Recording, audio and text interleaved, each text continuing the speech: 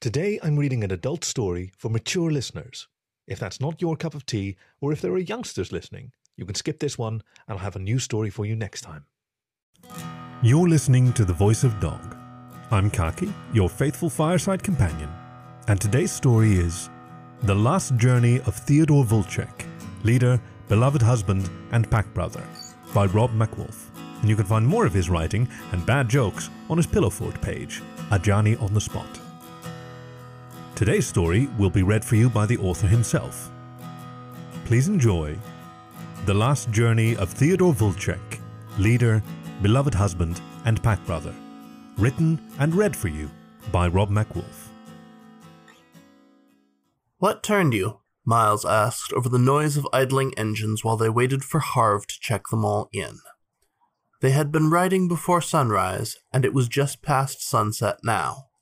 The hours of the Upper Peninsula, of Wisconsin, of Minnesota, staying on back roads and U.S. highways and off the interstate, only stopping for gas and handful-sized bags of jerky or peanuts or string cheese.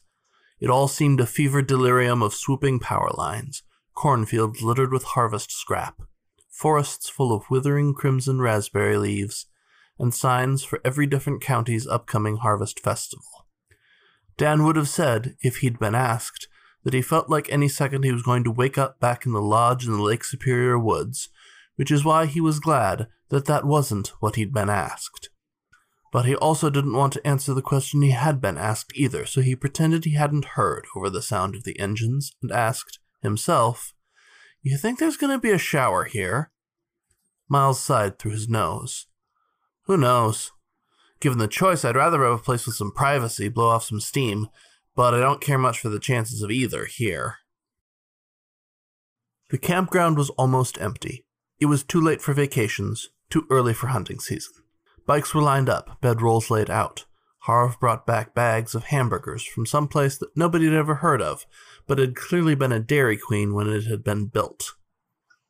Dan wound up sharing Miles's sleeping bag. Miles tasted tired and sweaty and dull with sorrow, and there was a moment Dan couldn't tell if he was feeling his own grief or Miles's. Then he came, needy and desperate and almost without moving. Afterward, they clung to each other like dogs hiding from fireworks. Miles ran his fingers through Dan's hair. Dan felt claws and looked up from his chest, but Miles was staring at the moon. He'd shifted quietly, probably while Dan was distracted, and now that he wasn't wearing his human mask, bereavement was unmistakably legible in his eyes. "That wasn't the kind of steam I was talking about blowing off," Miles said. "I know. I still needed that. Thank you." Dan almost protested that he needed it just as much, but the words failed when he realized that he didn't know which kind of steam he wanted to blow off. He hadn't shifted since Ted died, but he didn't think he could do it as quietly or smoothly as Miles had. "Don't worry, pup." Miles hugged him, answering the question he hadn't asked. "There'll be less populated places along the way. You'll have time to wolf out and go for a run." "Where are we again?" "Iowa. Think Greg said the closest place was called Orange City?" "I expected the stars to look different." "We're not that far from Michigan, pup." Dan caught himself just in time. He'd been about to say, "No, I thought they'd look different after Ted was gone." Getting loopy. He must really have underguessed how tired he was. He spent all night in Miles's arms. If he dreamed, he didn't remember his dreams. Miles didn't ask again in the morning how Dan had been turned. Luckily. Maybe that was understandable. Nobody would feel much like talking the first night. "Oh, well, okay. I thought it was the usual way," said Ryan when Miles asked him. They were in a rundown diner somewhere between Omaha and Lincoln. Dan was suspicious of the steak and fried egg sandwich he'd been served, but not worried. There wasn't much that a werewolf could manage to eat that was capable of upsetting werewolf digestion. But actually, it was a whole other thing. See, I was jogging out at the edge of the reservoir way early in the morning, and what I thought was a big dog came out of nowhere and bit me. I couldn't afford to go to the doctor, so I just put some disinfectant, some Band-Aids on it, and a month later I had rabies. "That's fatal for humans," said Greg through a mouthful of hash browns. "Once symptoms show up anyway." "Yeah, but since I'm still here, figures that the bite must have been from a werewolf, right? I caught both off the same bite. The rabies started first, then the lycanthropy came up behind it and knocked it out, right? The whole pack sat for a moment, unsure if that was a rhetorical question. Nope! He pounded the table. Harv winced. Werewolves can't even carry rabies. I just got bit by an actual dog. Luckily, the ER I staggered into had a doctor that knew a werewolf and knew it was the only thing that would save me and knew to put on the official papers that I just had a fever. Wait, so who was the werewolf? Owen asked. I don't know, I had a fever. Ryan stole one of Harv's fries, having long finished his own meal. By the time I came down enough to have any idea what was going on, they were long gone. Harv, Dan interrupted, what are we doing when we get to Wichita? We don't all have to go in, do we? No. Harv smacked Ryan's hand away from his plate. I'll go to the bureau to... He stopped, searching in the air for words, and everyone settled into an awkward silence. To collect him. I was legal spouse, so I'm the only one they'll let sign whatever the hell papers it'll be. Y'all have to wait, and they probably won't let you do it in the parking lot or anything like that. We're probably looking at spending 2 nights in the town or close enough to it, so maybe let's keep an eye out for a state park or something with some room. His composure came back like a watered plant. If there was anything that made Harv comfortable, it was plans for making the best of bad situation. Dan stared at himself in the restroom mirror. He was hot, sweaty, badly needed to shave, and the gritty yet also somehow greasy dust that always hovered invisibly over any highway had managed to find its way to every inch of him. Plans for making the best of a bad situation didn't make him more comfortable, they just made it harder to not think about the bad situation. He regretted asking. He jumped when Ryan walked in right behind him. Whoa, you... Ryan closed the door, quietly, which was the first thing he'd done quietly all day. You okay? Looking a bit rough there. Ryan's arms wrapped around him from behind. Dan tensed for a moment, then relaxed. I'm fine, I keep not being sure who I am without him. Like, any second someone's gonna accuse me of not being the real me. I keep coming around corners and catching myself expecting him to be there and then getting angry at myself for forgetting he's gone. And I want something to distract me from thinking about it, but that just means by the time I get to the next corner, I've forgotten again and I'm expecting him again. And hey, I get it. It's okay. Ryan's face rested against the back of his head. His breath when he spoke was warm. You don't gotta be alright all at once. We've all lost our footing, now he's not there. Like, being loud and fast and hard, just going on being the old me, his me, as hard as I can, that's working for me, at least for now. But it doesn't gotta work for you too, okay? Yeah, okay. I gotta hear you say it. Ryan, come on. Say it. I'm keeping you prisoner in this stinky bathroom till you do. Fine. It's okay if I don't know how I'm handling it yet. Good. The embrace got tighter. We're all trying to figure out who we are without him. That's what this trip's for. Ryan kissed the side of his neck, with just a hint of wolfish lick to it that made Dan feel his tail try to wag, even if he didn't have one at the moment. Now come on. Sounds like Wichita's going to be a drag, so the sooner we get there, the sooner we get it over with. As they were crossing the parking lot, something occurred to Dan. Wait. Ryan paused, about to throw one leg over his bike. So how did you end up with us, then? You left the story off where you just gotten turned to cure rabies? Oh, well, someone, maybe it was the doctor, maybe it was whoever bit me, I don't know. They left a note in my pocket. Said I was a werewolf now, that things were going to be really different, and I need help putting my new life together, so call this number. And that number was Ted. We talked a long time. He talked me through thinking my life was over, said, well, maybe, but not as over as it could have been. Then about, like, where it was safe for me to live, out-of-the-way places, wolves I should meet, packs I might join. But I ended up liking his pack better than any other options. He started his bike and revved the motor. Still do, for what it's worth. I'm not 100% sure, to be honest, Owen said. I know the version I was told. Don't know if I believe it. He sat in a circle of street lamplight, some ways east of Wichita, not far from a lake. Artificial, Martin had sneered. You can tell by the smell. To which Greg had said you don't need to. You can tell by the fact it's got one big flat side that's clear of the dam. With Miles beside him and Dan at his feet. Never mind that there wasn't a street, the only thing it illuminated was a corner of the campsite. The only thing you could call this lamp here was a street lamp. It looked like it belonged over a freeway. Over his shoulder, Ryan was covering the bikes and Martin was laying out the bedrolls. Tell us, Miles said, and I'll tell you what I think. Okay. Owen took a deep breath. Back in olden times, like really olden, year 11 or whatever, there's this saint called Natalis of Donegal. And he comes across this family who had converted to being Catholic from Zeusism, whatever they were before, but then they got excommunicated. What's that? Dan asked.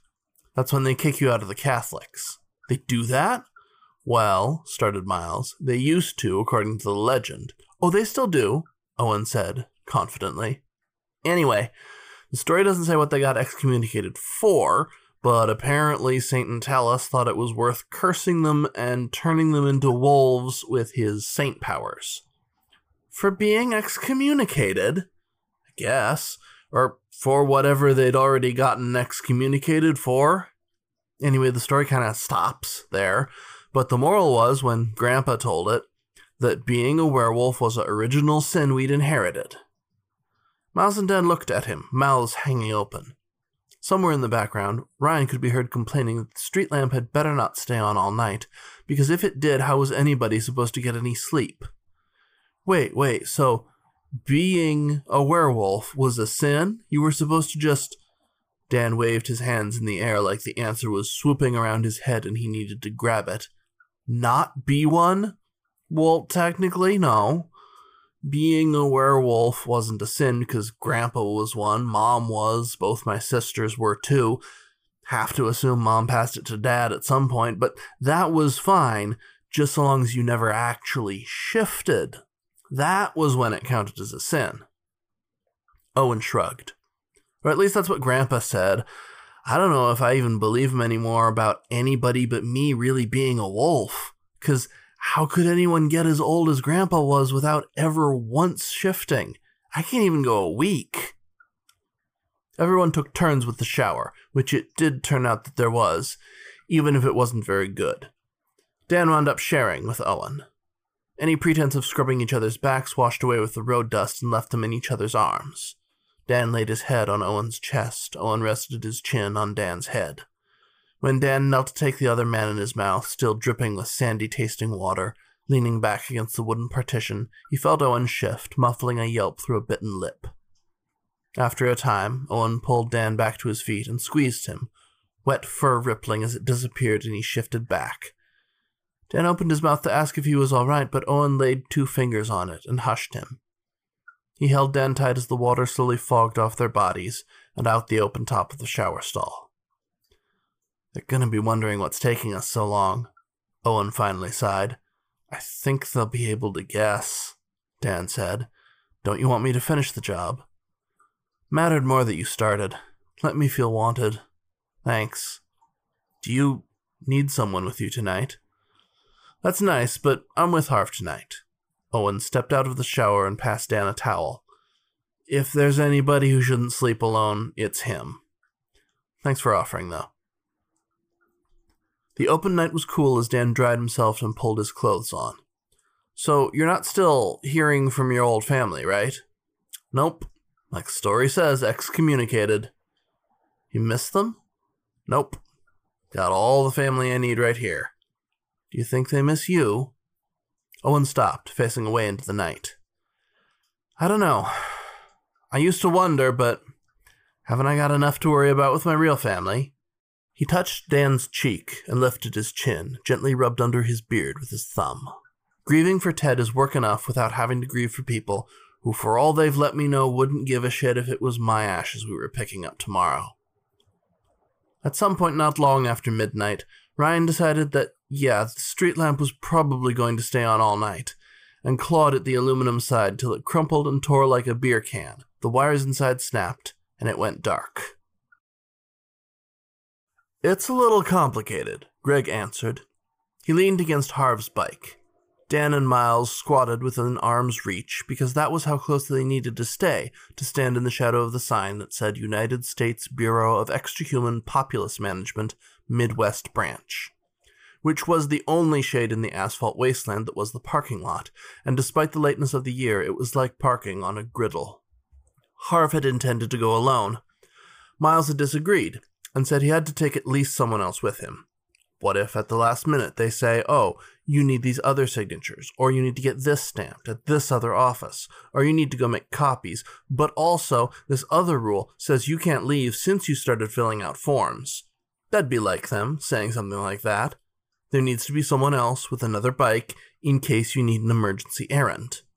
To which Harv had replied that by that logic the whole pack should come with. Yeah, said Miles. We should, said Miles. What the fuck else did we all come along for?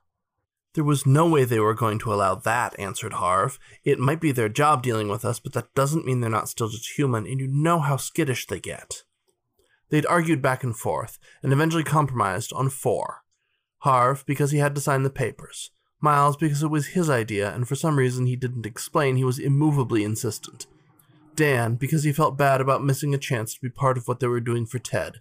And Greg, because he was the only one besides Harv whose bike had a passenger seat behind. It had turned out to be irrelevant. The Bureau wouldn't let anyone but Harv inside anyway. So the 3 of them hid in the scrap of shade, and sweltered, and worried. Supposedly, my great-great-great... Greg paused, fingers running over an imaginary calculator. Great-grandmother was Jeanette de Broys, who, if you don't know who that was, she was an infamous loop guru from folklore in Quebec, from, not yet the Civil War times, and I grew up in Ontario, so that was plausible. According to the legends, she was a deal with the devil doing Baba Yaga curses on the farmlands type, more a witch with a wolf theme than a person who turns into a wolf style, you know? Not that anyone told me the legends were true, that's just tall tales, but she really did exist, or at least a woman named that did exist and apparently claimed to be a loop guru, or someone claimed that. I know, because when I dispersed from Mom and Dad, I went and looked up the genealogy.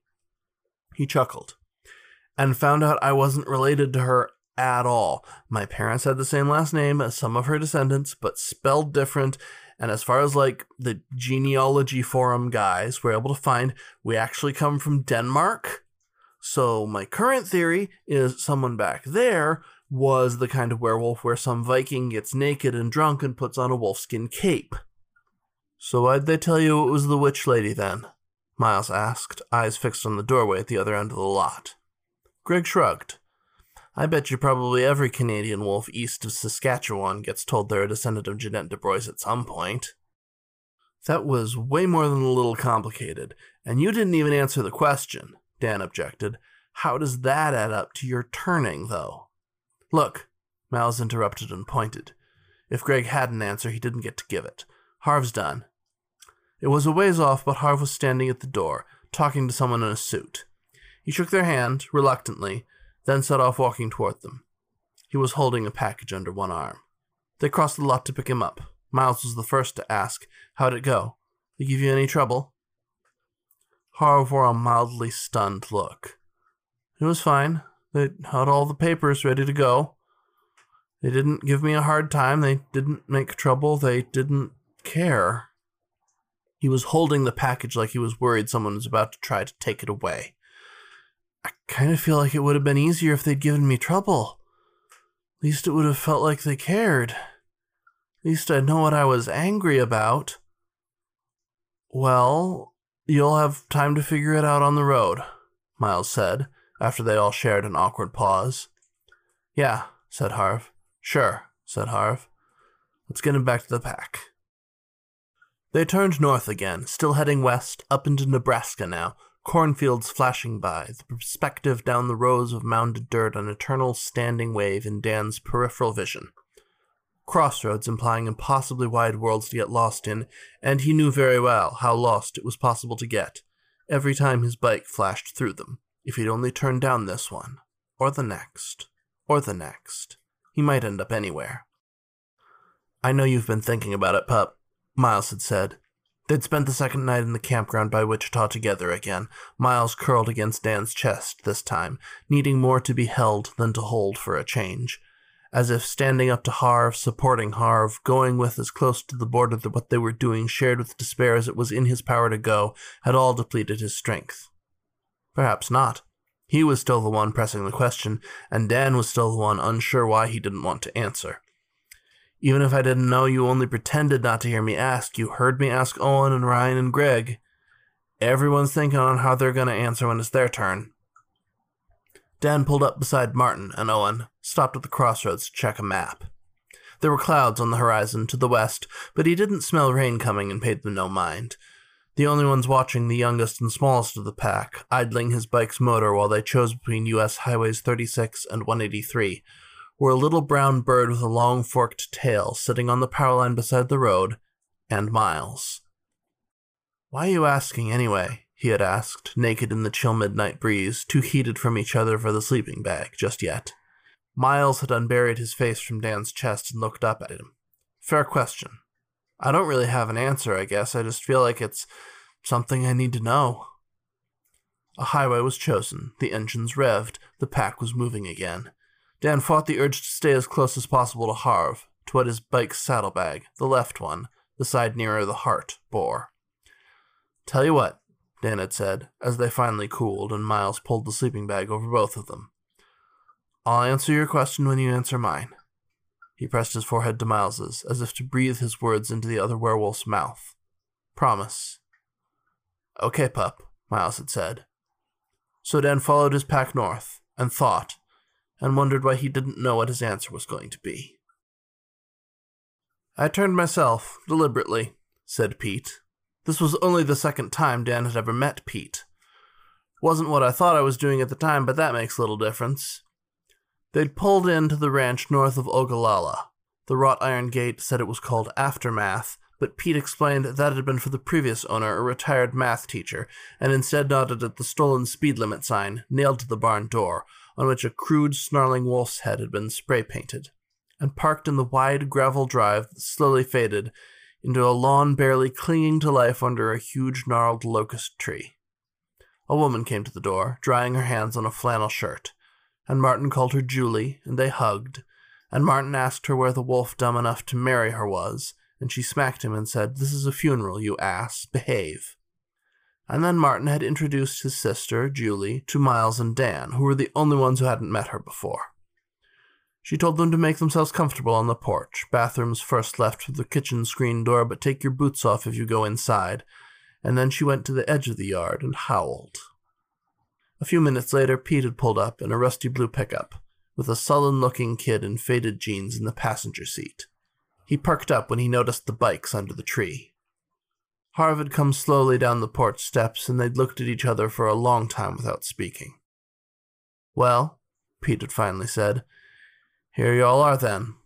Where's—" Harv had jerked a thumb at his bike's saddlebag, and Pete had nodded. "Just the two of us left," Pete had said. Harv had growled something low and hurt, and Pete had turned away, and then they'd been silent again. Julie had stepped in to break the tension. "I suppose," she'd said, "you're all hungry." So now they were standing around a picnic table and the most beat-up grill Dan had ever seen, while Pete cooked ground mutton patties. He shot a sharp glance through Dan at Miles and said, "You two don't really know the history between me and Harv and Ted, do you?" Supposing we didn't. Miles seemed to be a touch resentful of something, perhaps on Harv's behalf. "What would you tell us it was?" Pete poked one of the mutton burgers with a spatula and decided not to flip it. "We knew each other as kids. Ted and Harv were like each other's shadows, and I was the third wheel. Late in high school, they're clearly together. They always had thought the sun rose and set on each other, but that was the first I noticed it was romantical, and I got pissy at being left behind. So when Ted told us he was a werewolf, I thought, aha, now I can prove he's crazy, and this whole gay nonsense they're up to will be over with, and things can go back to the way they're supposed to be." Dan returned the look Miles and Dan were giving him, blankly, unsurprised. "I'm not making excuses. It was a long time ago, and I was literally a different person. Point is, I set out to prove there was no such thing as werewolves.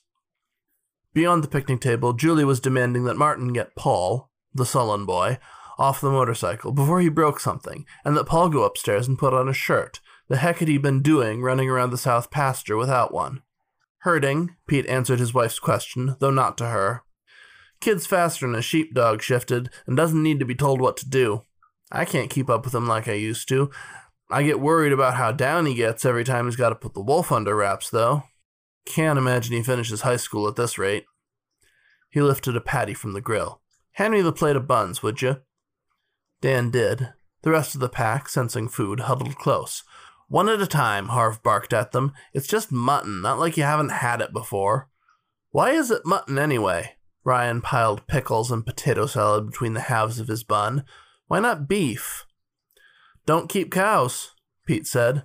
Cows are too smart, and they can smell you're a wolf underneath no matter how much you look like people. They get spooked, panic and stampede, turn violent and try to trample you, but sheep are stupid all the way through. There were slices of Velveeta and spicy ketchup and paper plates, and those demanded all of everyone's attention. When Paul came back and Pete handed him a plate, he raised his shoulders and looked away. I can take care of myself, Dad, which was the first Dan had heard him talk. You don't want it, then? Paul kicked the dirt and took the plate and went to eat on the porch swing. The effort it was taking him not to shift was visible like heat mirage coming off a desert highway. Pete shook his head and continued. Anyway, Harv and Ted. So I looked up the most ridiculous way to become a werewolf I could find because it wasn't like I was interested in doing this test fair or nothing. And this was before the internet, had to go to the library and everything. And then when I thought I'd found a method that proved Ted was nuts, I did it. It was almost summer solstice, and that was going to be a Friday and a full moon. So I went out, went to sleep in the backyard with the light of the full moon on my face. There was the general murmur from the rest of the pack, of an audience who've heard the story before in more than one version. The plan was, Pete slid the last patty into a bun and chewed thoughtfully, I'd get up in the morning, go brag about what I did to Ted and Harv, and then I don't know what I thought was going to happen after that. Instead, I woke up about midnight, heart racing, halfway through my first transformation and no idea what was happening to me. Made a ruckus, howling, barking, knocking things over, had to run from the sheriff somebody called. I wound up hiding in a culvert in the levee most of the night. Parents probably would have called the police, except Ted sniffed me out and talked me down enough to shift back and go home. And that's how your pack started, Julie said, wiping a blot of ketchup from the corner of Pete's mouth with a paper napkin. Me and Marty were in another pack, some infighting there, so we split off together, and Ted took us in for a couple months, and by the time I was ready to move on, so was Pete. She waved a hand absently in a way that took in the ranch, the house, the barn, the twisted locust tree, her mate, their son. I guess the rest is obvious. You coming the rest of the way with us? Harv asked when Julie went inside to start the coffee pot. We got room, and it'd feel right having you there at the end. Pete shook his head. My wandering's done with, and I'm not part of Ted's pack or its business anymore. I said goodbye when I dispersed, and I don't guess I need to go all the way back to Washington to say it again. He glanced at Harv's bike and his mouth tightened. But if I could get just a minute or two just to, I don't know, see. Yeah, sure. Harv stood up, clearing his throat awkwardly. Martin, can you maybe go see about finding a spot for everyone to bed down for the night? Amid discussion of who got the one guest room, Harv, obviously, and whether the rest of them should bed out in the yard or in the barn, Dan's eyes followed Pete to the saddlebag, watched Harv open it, watched Pete reach a hand toward the urn like a worshipper holding out a palm to receive a sacrament, before pulling back, his face stricken with the kind of longing that knows its object is lost beyond all possibility of return. Hey, whispered a voice. Hey. Dan had never slept on hay before. Old cartoons had made him expect it to be a lot softer than it was, less scratchy, and they'd done nothing to warn him about the overpowering smell. Not that it was bad, but it was so strong it blinded his nose to everything else. It had even permeated his dreams. He wandered a labyrinth of Michigan dirt roads, unable to find his way to the lodge, in a forest that reeked of hay. "Hey, you awake?" He was now. Dan looked around the inside of the barn. Over in the opposite corner, Greg lay between Ryan's legs, so either they'd just finished with each other or had been just about to start. They were the only others awake. "Did you say that?" Ryan whispered at Dan. "No." "Did you hear that?" Greg said, pulling his clothes back on. "Yeah." The barn door slowly slid open, partway, and Paul's scrawny, hunch-shoulder silhouette showed against the blue moonlight. He turned his head, fully shifted, ears and fur bristling, gestured for them to follow, then silently slipped to the side. The open door stood vacant, inviting, and a little ominous. "What do we do?" Ryan had his jeans back on, didn't bother with his shirt. "I think we go after him," Greg whispered. "You think he's in trouble?" Dan said. "Should we get Pete and Julie? What if they're part of the trouble? At least let's hear what he has to say first." The moon made the yard look flatter and smaller and gave everything a gloss of miniature unreality, like the world had an edge only a few hundred yards out beyond which nothing existed. Paul was nowhere to be seen, but outside the barn the smell of hay was less overpowering. Even in his human mask, Dan could smell that he'd gone southwest, toward the pastures. Ryan nudged his shoulder. "What are you waiting for? Let's get after him." He and Greg, in fur and fangs, pushed past him. Dan had no time to say he hadn't shifted since Ted died, that he wasn't sure why it felt wrong, because he was being left behind suddenly, and that felt worse. He swallowed what felt like a sour clenched fist around his throat, took a deep breath, then like throwing himself from the high dive, he closed his human eyes and opened other eyes. His real eyes. Ryan and Greg were out of sight, but not out of scent, and he didn't need to try to find their trail. Following it was as natural as walking and happened as automatically. He loped over the prairie, vaulted fences, shook at the hay dust sliding through his fur, and God, it was all too much, it was too sweet. It all dragged him back to before, to being taught to shift, to smell, to howl, to run through the forest on paws instead of feet. By Ted. He clenched his eyes shut, squeezed gritty tears from the corners, and only realized by smell that he was about to run into Greg just in time to skid to a halt. "I heard stories," Paul was saying, a little whine in his voice. "I wanted to ask what it was really like." He sat on a small rise of land, indistinguishable from the grassy pasture around him, save that from it one could see the farmhouse. "Ask what's really like?" Greg moved to take a seat beside the young wolf, but the moment he started to approach, Paul was squatting on his haunches and had darted a good 10 paces further away. "Living like in your pack. In a pack. Like we really are." Paul scratched the back of his neck. "Mom and Dad, they talk about how I should get to have a normal life like normal people do. I don't get why they'd think I'd want that. I'm not a normal person. I shouldn't have to pretend to be one." "What do you want to do?" Ryan said, doing his best to wag in a way that would look trustworthy and not threatening. "I want to be free. I want to wake up and know I can take myself anywhere I please and handle anything I find. I want to soak my paws in the ocean. I want to find out what meat tastes like when I killed it with my own teeth. I want to not care who sees me in my real shape." "Well," said Ryan, "none of that's really exactly what we do either. I want to find that out for myself," Paul huffed sullenly. "You will, someday," Greg said. "You're a little too young to disperse, but not by much." "How long you been sneaking out at night to wolf out and run?" Ryan asked. "A while." "What happens when your folks find out?" "You think they don't know?" barked Paul. "They don't want to admit it because they don't want to think what it means if I don't want to be stuck playing sheepdog all my damn life. But by God, they know damn well." "You asked what it's like." Dan finally found his voice. "It's not like what you think. I was on my own, free, the open road, and nothing holding me back, and I'd rather die than be back there again. Don't throw away what you've got here. You don't know how much you'll need it once you do." He hadn't known what he was going to say till he was saying it. You don't know how much you need your pack till you lose. He trailed off. He felt drunk.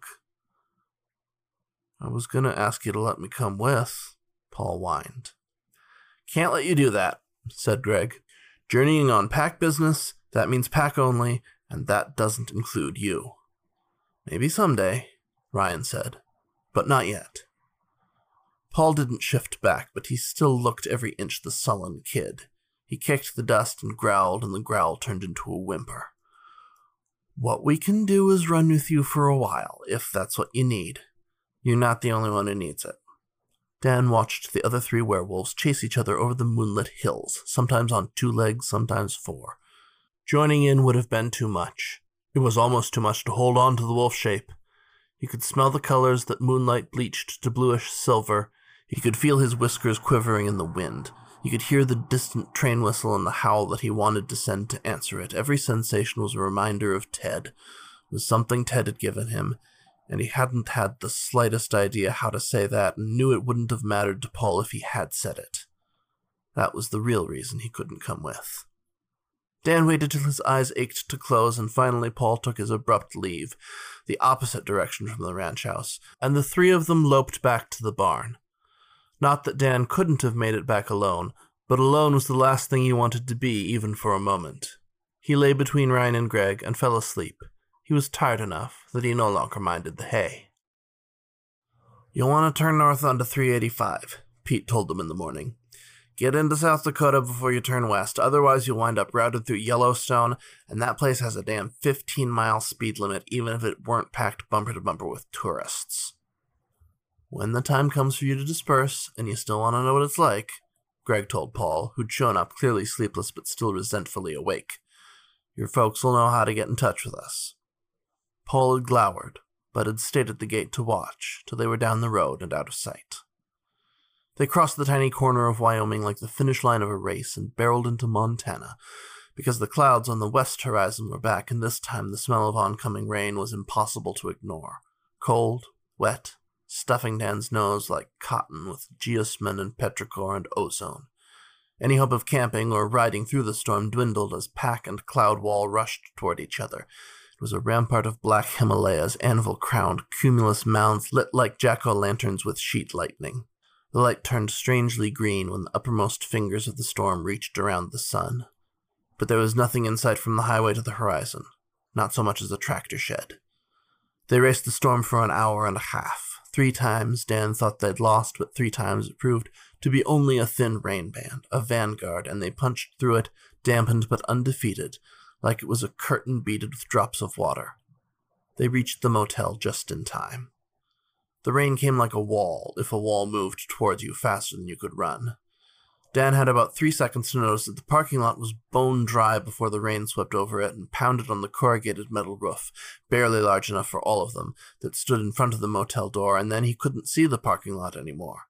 But if he had to guess, he would have said it probably was not still dry.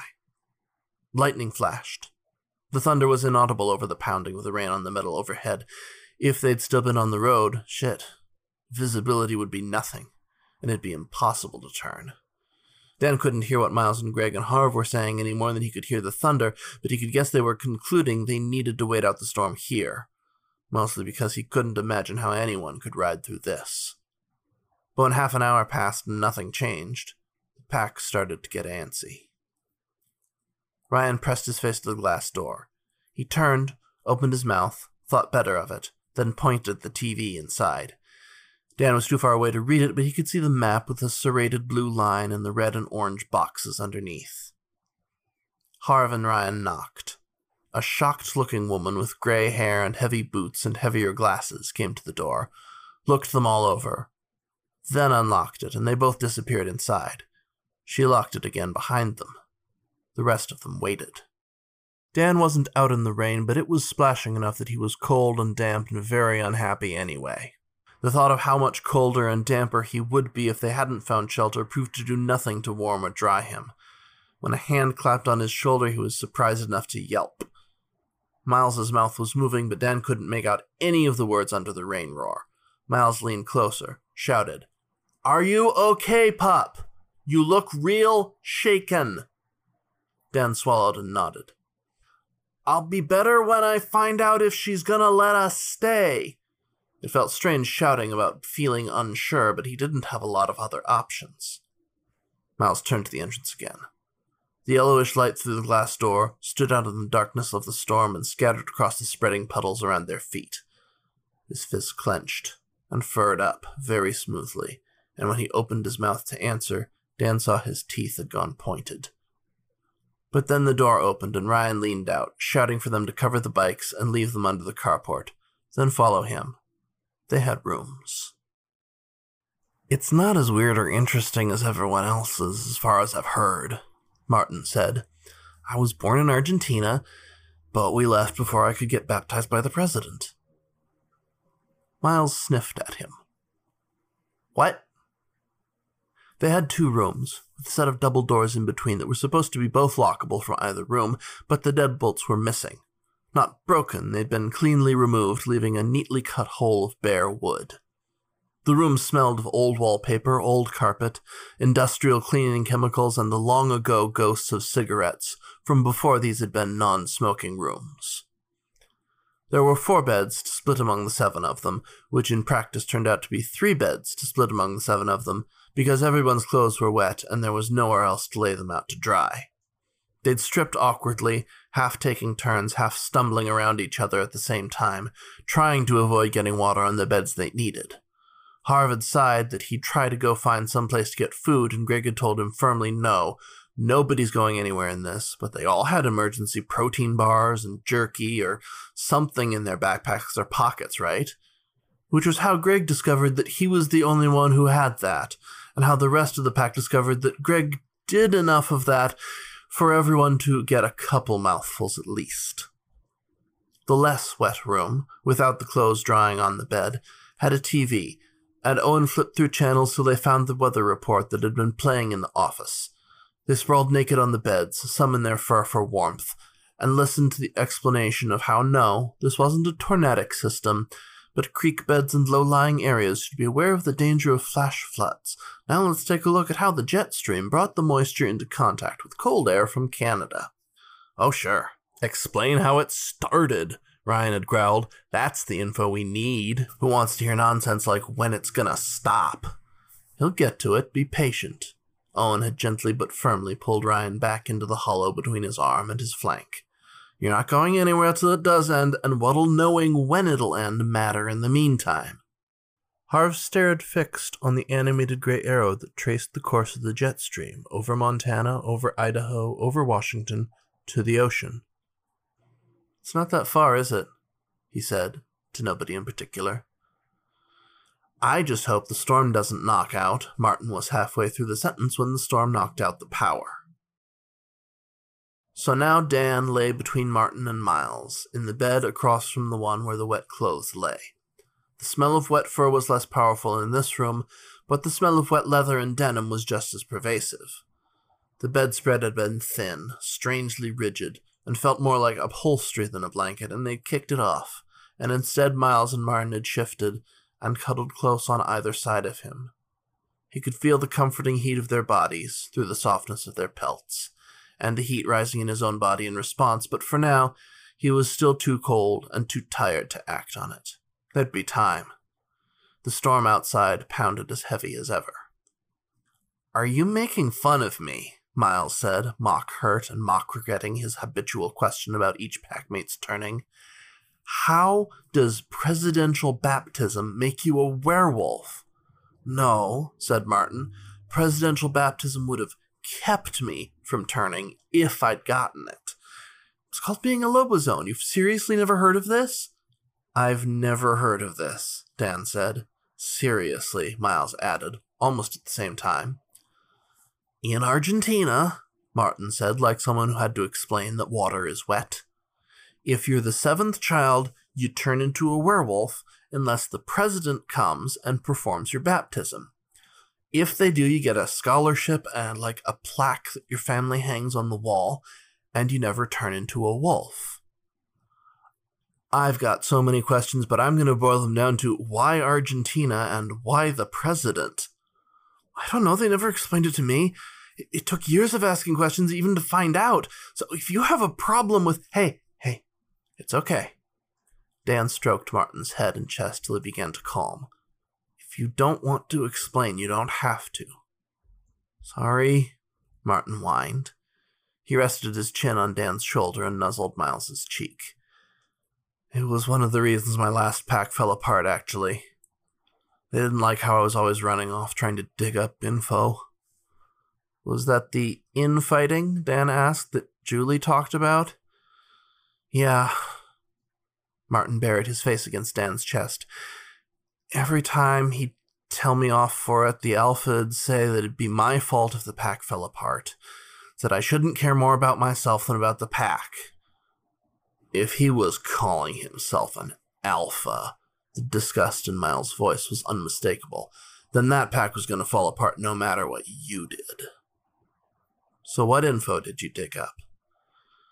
Dan could feel in his fur that Miles' hackles were raised and hoped Martin didn't notice. My birth mother was in Argentina for a job. Some of the records I found said she was working for some mining company. Some said it was some kind of diplomacy job. Whichever it was, she apparently had an affair with my father, I guess. I mean, it'd have to be, seeing as I'm here. Never found any info about who he was, but I guess he made a habit of one-night stands, because I must have been the seventh. He rolled onto his back, staring at the ceiling, and Dan winced when cold air flooded his skin, fought the urge to pull Martin back into place, pulled back deeper against Miles instead. Mom didn't know about the whole Lobazone thing, I guess. Wouldn't have occurred to her to write to whatever Office of President Baptizing or whatever they have. She didn't find out I was a werewolf till she got back to the States. Martin's shoulders were hunched, arms crossed across his chest, ears laid flat. At which point she left me. I don't remember much about her. I used to tell the last pack that she did her best, but she just didn't know how to handle a wolf kid, but I don't actually know if that's true, or just something I'd made up to feel better about being abandoned. I was in custody of the Bureau of Extrahuman not giving a shit for a couple years, till they passed me to the pack I grew up in.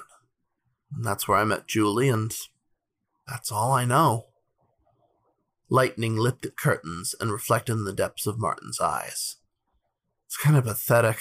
I was 19 when that pack broke up, and 20 when I met Ted and Harv, but they were the closest thing to parents I ever had. Now Dan did pull him back into the hug. Miles did too.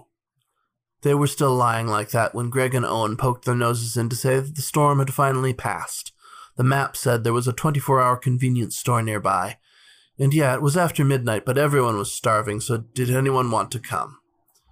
Dan almost said no, but his stomach was complaining, and their clothes were reasonably dry. The gas station still had power. They were the only ones there apart from the single employee mopping up around a bucket that had been placed under a leak in the roof. He watched Miles and Martin sort through the far too numerous selections of mixed nuts on the shelves. Martin seemed tired, which made him unsure, but Miles kept nudging him forward again every time he stalled. Dan felt forlorn in a way he couldn't explain, so he took his own choices to the counter and stared into the midnight black, still starless highway outside the tiny island of light that the gas station emanated, and the infinite oceanic silence of prairie beyond. I get it, Harv said. The moon overhead was waning, the stars thick and bright. I know why you're asking. That's more than I know, Miles answered. Harv stroked Dan's ears and the scruff down the back of his neck to between his shoulder blades. I'm not sure if I believe that. The road and the world around it had been soaked when they rode away from the motel. The dawn wouldn't stay behind them. It reflected all around, off every glistening wet surface as if they'd been coated with mirrors, and even before the sun had risen, the highway, the fields, the power lines were lit with diffused cold light. The salmon color filling the sky had tinted all the shadows blue. Dan had expected to be sad. It had taken him off guard that he was something else as well. Not happy, certainly. It was in the same direction as sad, as if it were something that harmonized with sorrow. He didn't have a word for the feeling, but it was like being excited for summer vacation while saying goodbye to friends he'd never see again. It was like seeing unexpectedly a picture of a childhood home to which you could never return. It was like watching the hero walk away alone at the end of the movie, victorious but banished. If it was like a desire, then he didn't know what it was for, but he desired to keep desiring it. And if it was a sorrow, it was one he wanted to keep feeling forever and knew he wouldn't be able to. Maybe it was getting out of the plains and into the mountains. Maybe the long, weary night of the storm had wrung the grief out of him. Maybe he'd just gotten so tired of grieving for Ted that his emotions were on strike and demanding to feel anything else, even if it made no sense. Maybe this was what the journey was supposed to do. It was Ted, of course, Harv said. I didn't know I loved him yet. We were dumb kids. We didn't understand anything.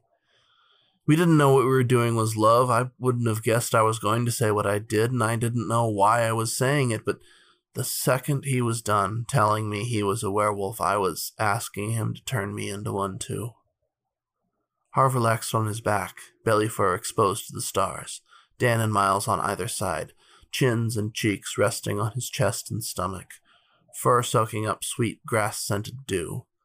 Dan kissed Miles lazily, and Miles' mouth tasted like Harv, skin, sweat, and seed, and if someone had told him the rest of his life, humanity and homelessness, Michigan and the highway, Ted's dying, had all been a nightmare he'd just woken up from, he would have believed them. What did he say? Miles asked. Harv said, he refused. The heat of the rising day had found them approaching the mountains, and it turned all the water on the road and fields to rising skeins of cool mist. The bikes ahead of him had torn it like speedboats through water and left him riding through their turbulent wakes of fog. A pack of wolves in travel will put the oldest or most senior members at the front to set the pace so that younger, more energetic members don't run ahead, and the leader will usually be at the rear to keep all of them herded together and prevent any from straying. Dan hadn't known why he was remembering that now, as a freight train cleared the crossing where the railroad and U.S. highway came together to share the mountain pass, and they started their bikes again. But it was something Ted had told him. He felt Miles' eyes on him from behind as they pulled into the foothills. Harv stopped talking to listen to the howls echoing over the grassy slope. Greg and Martin, joined shortly by Owen, then by Ryan. I think he thought I was rushing into it, Harv said, soaking in the echoing howls of his pack, entirely his, now he was leader alone, like they were a warm bath. To be fair, he was right, I was. He could have said he was doing anything, running away, joining the army, hunting Bigfoot, building a boat and sailing to Fiji. I would have said take me with you before he could finish. The entrance to Tomas Falls Pass State Park had been across a strange saddle of land crossed by the road where two valleys came together. It was as if, knowing the traveler faced hours of winding canyon between narrow cliffs, it had been lying in wait to reveal itself as dramatically as possible. The sun had been behind the mountains ever since they'd reached them, but here where the canyons crossed, it had still been sunset. The park as they'd pulled in had been long, smooth curves, cleanly scooped out of the mountains by glaciers as if from ice cream, now coated in short grass and heather, crisscrossed by rows of spruce. It didn't look real. If someone had designed a place specifically intended for shaking off grief with your clothes, for starting to run as you shifted, for feeling the cold evening air ripple over your skin as it changed to fur, for stumbling at the sudden intoxicating rush of smells, for barking and howling and chasing the echoes up the slopes toward the distant pines, for chasing each other around the rocks drunk on adrenaline, for finally letting yourself be yourself and feel all the things you'd been choking back, it would have looked like this. It had been all Dan could do to wait until Harv gave the all-clear to shift.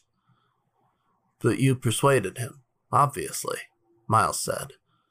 He persuaded himself, Harv contradicted. I just waited. Didn't wait long. He didn't want to live without me any more than I wanted to live without him. He trailed off. Fuck. But now I'm the one who has to. Dan pushed himself up onto his paws. If you want us to go for a bit, you can be... God, no. Harv grabbed him by the shoulder and pulled him back. Alone is the last thing I want. Why don't you call the others back, pup? Miles said, so Dan hopped up to the top of the mossy rock and threw back his head and howled. And it didn't matter, he must have done it 50 times since they got up here and found the park empty. It felt so good. It bubbled up from the depths of his grief and filled his lungs like magma in a volcano and erupted in a sound that said, "Come back. I need you. I don't want to be alone." Much more simply and honestly than words could have. In a perfect world, he would have been outlined from behind with a huge full moon. The moon tonight was waning, and anyway, it was behind the mountains right now. Dan got back in time to hear Harv ask, "Why do you call him that?" "What?" Miles said. "Pup?"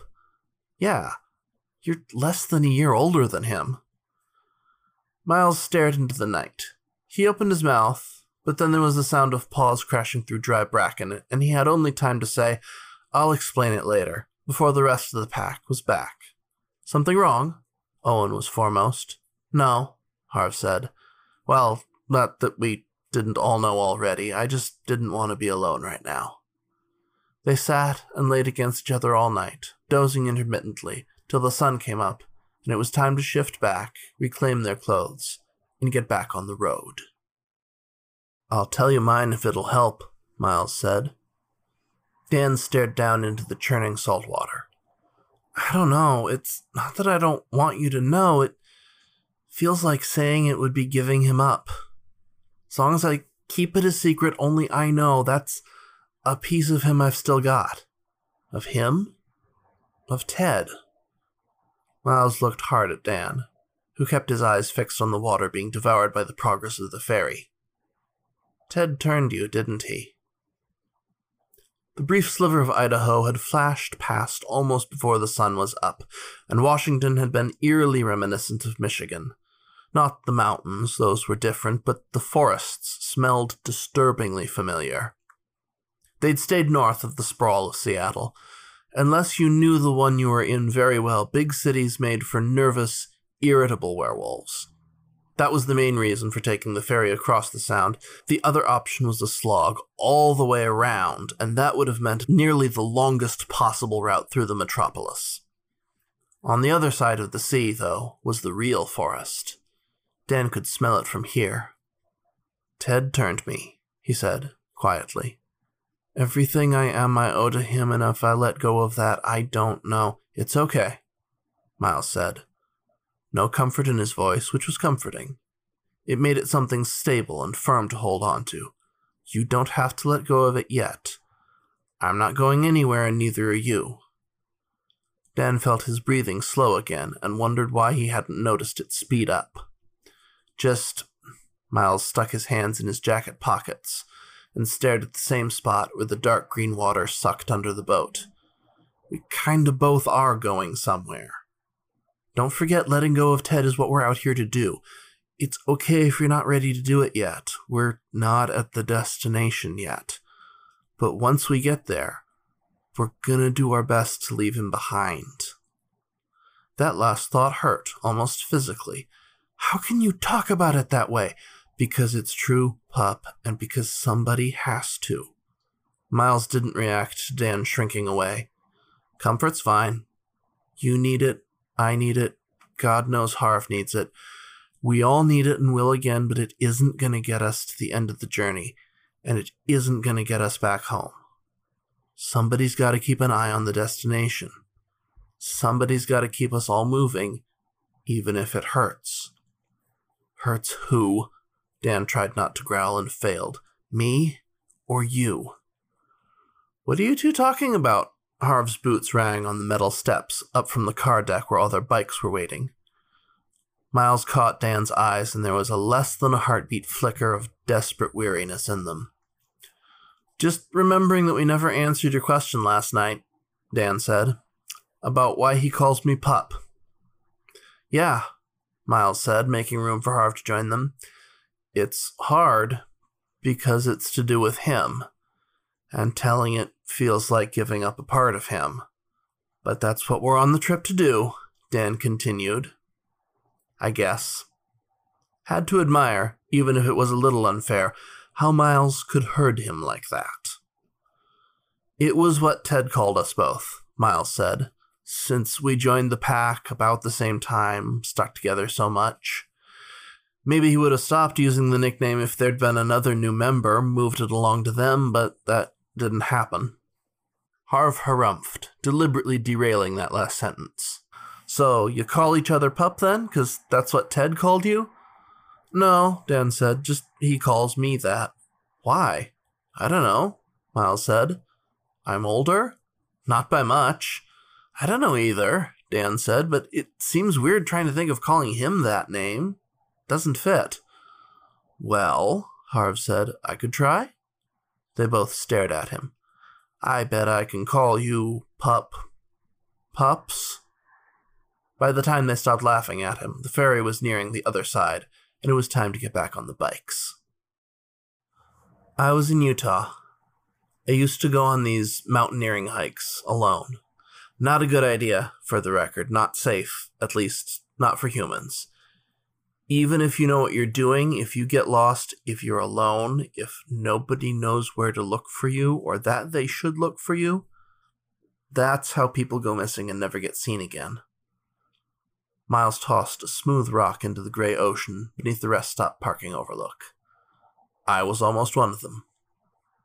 They were somewhere on the corner of the outer peninsula of Washington, where the Olympic Highway following the coastline turned from going north along the Sound to striking west toward the open ocean.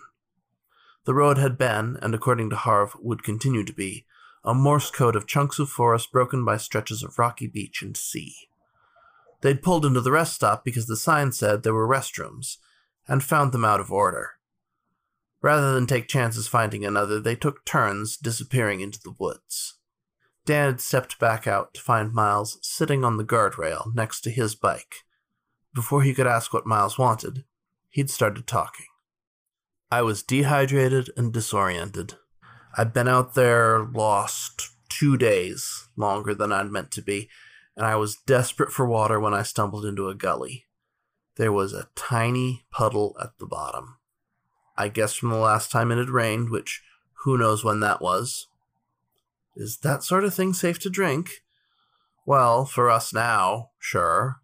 Miles shrugged, eyes still fixed on the Utah wilderness of the past. For me back then, probably not. Better than dying of thirst, though. I slurped up what I could before I just got mud, and as long as I live, I'm never going to be able to get the memory of the taste out of my mind, or be okay with the fact that at the time I didn't care about the taste. But the important part is that right under the surface of the water, in the mud at the bottom, was a wolf's footprint. Wait, you drank from a wolf's footprint? Ryan emerged from the woods, zipping himself up. That one works? Well, Miles shot Dan a look that said that this had been meant to be a story only for him, but don't tell Ryan that, or now Greg either, because here he comes as well. Guess they get it too. I haven't exactly had a chance to test it a second time. I spent that night feverish and shaking, wondering what had been in the water. I remember looking up at the stars, sure they were going to be the last thing I saw, and then suddenly noticing that I could smell and hear and even see much better. I did my first shift without even noticing. The wolf got me out of that desert alive. The wolf could find food where I was starving, could smell where water was, knew how to find shade and sleep in the day and how to travel fast at night. All the long way out of the desert, there I was, thinking that I might as well have died. That I was going to be a prisoner inside the body of a monster forever. Family turned you away when you got back? Greg said. Didn't give them the chance, Miles said. I got back to the highway and just kept going. Eating from dumpsters, sneaking across roads between headlights. It took some doing when he ran into me for Ted to convince me that there wasn't any monster. It was just a new version of me. Ted did that? Ryan said. I never heard that story before. Well, You won't today either, Miles said, nodding at the other end of the line of bikes where Harv and Martin had just gotten back. Time to get back on the road. Dan waited beside Miles, motors idling as the others further ahead in the line took off, one by one, back onto the highway. So, he ventured, your old family might have been all right? They might not have... Oh, no, they wouldn't have taken me back, Miles shook his head. I called them, not too long ago. You know what they said? It was going to be Dan's turn to ride any second. What? They said their son died out in the desert. And then he was back on the road, and the only thing there was to hear was the wind and the roaring engine. I loved him, Harv said to the sunset and the waves. I love all my pack, of course, but he taught me to do that. I loved them because they were his. I gave away who and what I was and what my life was supposed to be in exchange for a life that had him in it, and I never once looked back. I'd do it again if I could. He stopped, and from his face Dan would have said that he was going to say more, but he let the sound of the waves have the floor. They had pulled up at a place called Cape Flattery, which Owen showed him on the map was the furthest tip of the whole peninsula. From here, it had looked like just a little parking lot in a forested hollow. But Dan had been able to hear the waves and smell the sea. He didn't know if a human could have, but he could. Owen stepped up beside Harv at the edge of the rocky shore, put one hand on the urn Harv held. I was taught I was a sin, and even when I got away from the people who taught me that, I still believed it. I thought there was no point fighting my sin, but I still hated it.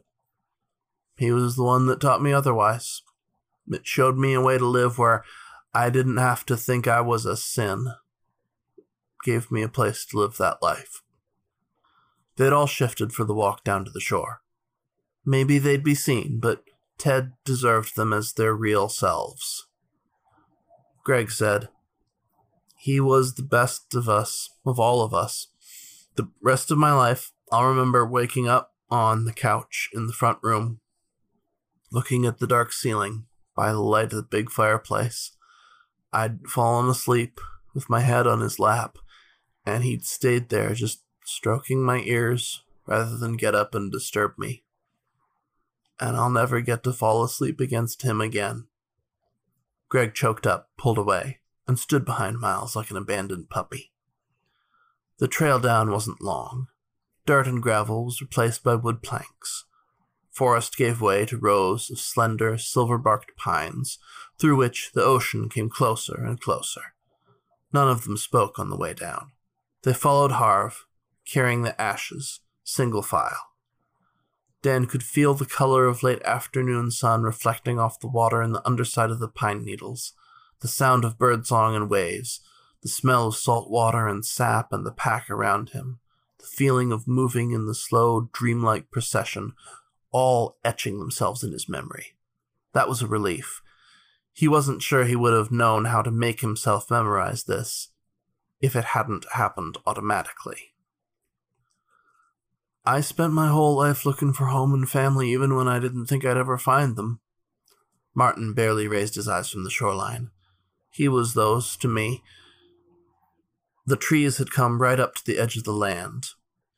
Below the ocean was wine-bottle green except where the setting sun skated over the top. It sloshed through the broken cliffs and grottos and slid around the stony islands it had stolen from the land. Once they stepped down the few jagged shelves of rock to the stony beach, there had been nothing between them and the setting sun but water and horizon. I used to live my life like it was something I was just watching happen to me, Ryan said, shoulders hunched, hands thrust in his pockets. When the changes came, I didn't think what I should do about them. I just assumed I'd either live through them or I wouldn't. Ted was... He broke off. I don't know if I can do this, he whined. It's okay, man. Harv put one arm around his shoulders. The urn rested between his chest and Ryan's. I've got you. Ryan drew a long, shuddering breath. Ted made me think about who I wanted to be. What I wanted to be. I couldn't choose whether I'd be the wolf, but I could choose to like it. The version of me I am now, the version I like, the version that's the one I decided to be, that's his me. He shut his eyes and turned away, leaned into Miles's arms for support. That's who I'll always be. His. They had stood right where they could smell the high tide line. Owen said it was already starting to rise. And then Harv had taken the urn and stepped forward to where the water could lap at his boots. And that was where he was now. And now was what it was now, and Dan could feel Miles looking at him, and if there was ever a time to say it, it was now. He stepped up to Harv's side and put his hand on the urn. It was warmer than he expected. "Ted turned me," he said. "I was homeless and hopeless, and just by chance my path crossed his. I was just hoping for a handout, maybe a ride to the next town, but he asked who I was, and I told him, and then he told me who he was. I don't know why he offered to turn me. I should have asked him, but I was always afraid the answer would be... I don't know what I thought it could have been that was worth being afraid of, but I was afraid, and I didn't ask, and now I'll never know. What matters is, he said that if he turned me, I could be part of his pack, and it had been so long since I'd been part of anything that I said yes. That could have gone really badly for me if he hadn't been a good man, good wolf, whatever. But he was.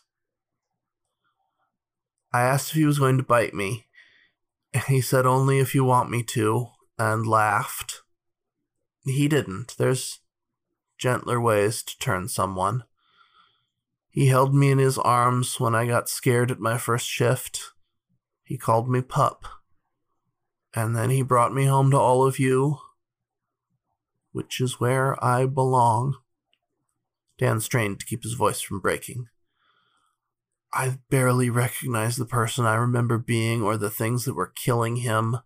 The hunger, the weariness, the pointlessness of living another day. I've got a life I want to live, thanks to Ted.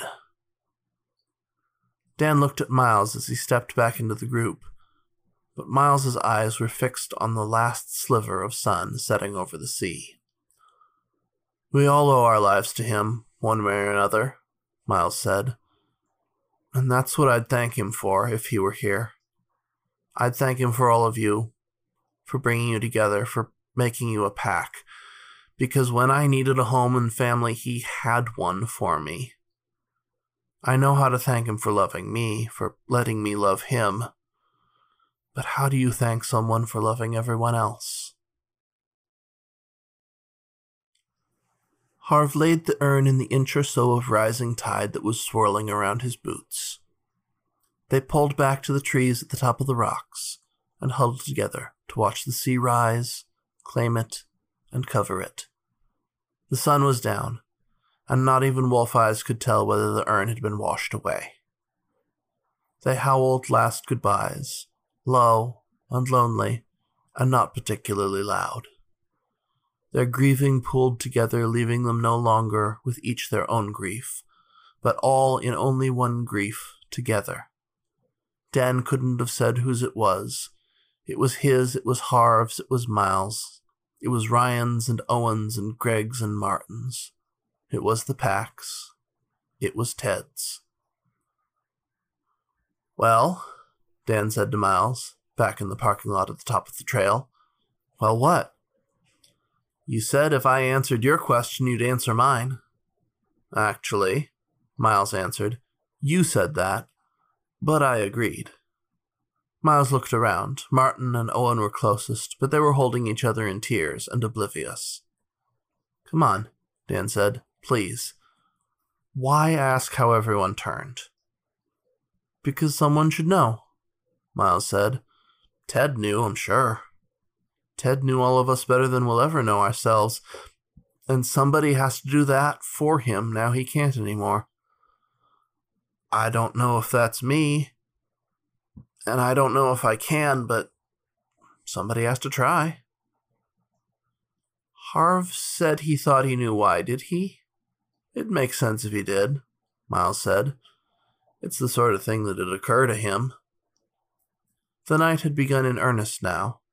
Most of the forest around them was invisible, only knowable by sound and scent. Dan had expected the answer to make sense, but in a way that made everything else make sense too, and this was just common sense. He decided that was good enough for him, though. That wasn't when I expected you to answer my question, pup. Miles started his engine. That wasn't when I expected to answer it. Dan pulled on his helmet. But like you said, we came out here to let him go. Miles nodded. Well, nearest campground's likely about 20 to 30 minutes away. Now it's dark. Don't know how much I'll be able to sleep, but... He shrugged and scraped up the kickstand with his boot. We should all try. It's a long ride back home. Let me know if you need help getting to sleep, Dan said. He didn't feel less sad, but he did feel lighter, no longer empty inside, no longer tired. The sadness was no longer a problem, no longer an enemy. It was all right. And of course it felt better, he decided. That was exactly what the trip was supposed to do.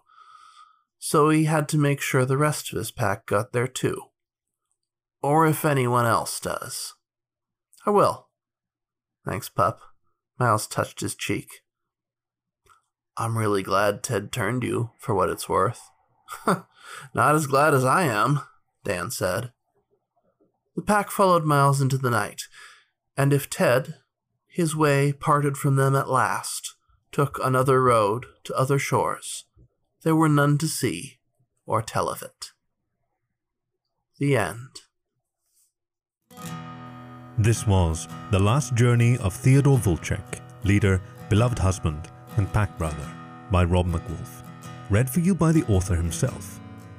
As always, you can find more stories on the web at thevoice.dog or find the show wherever you get your podcast. Thank you for listening to The Voice of Dog.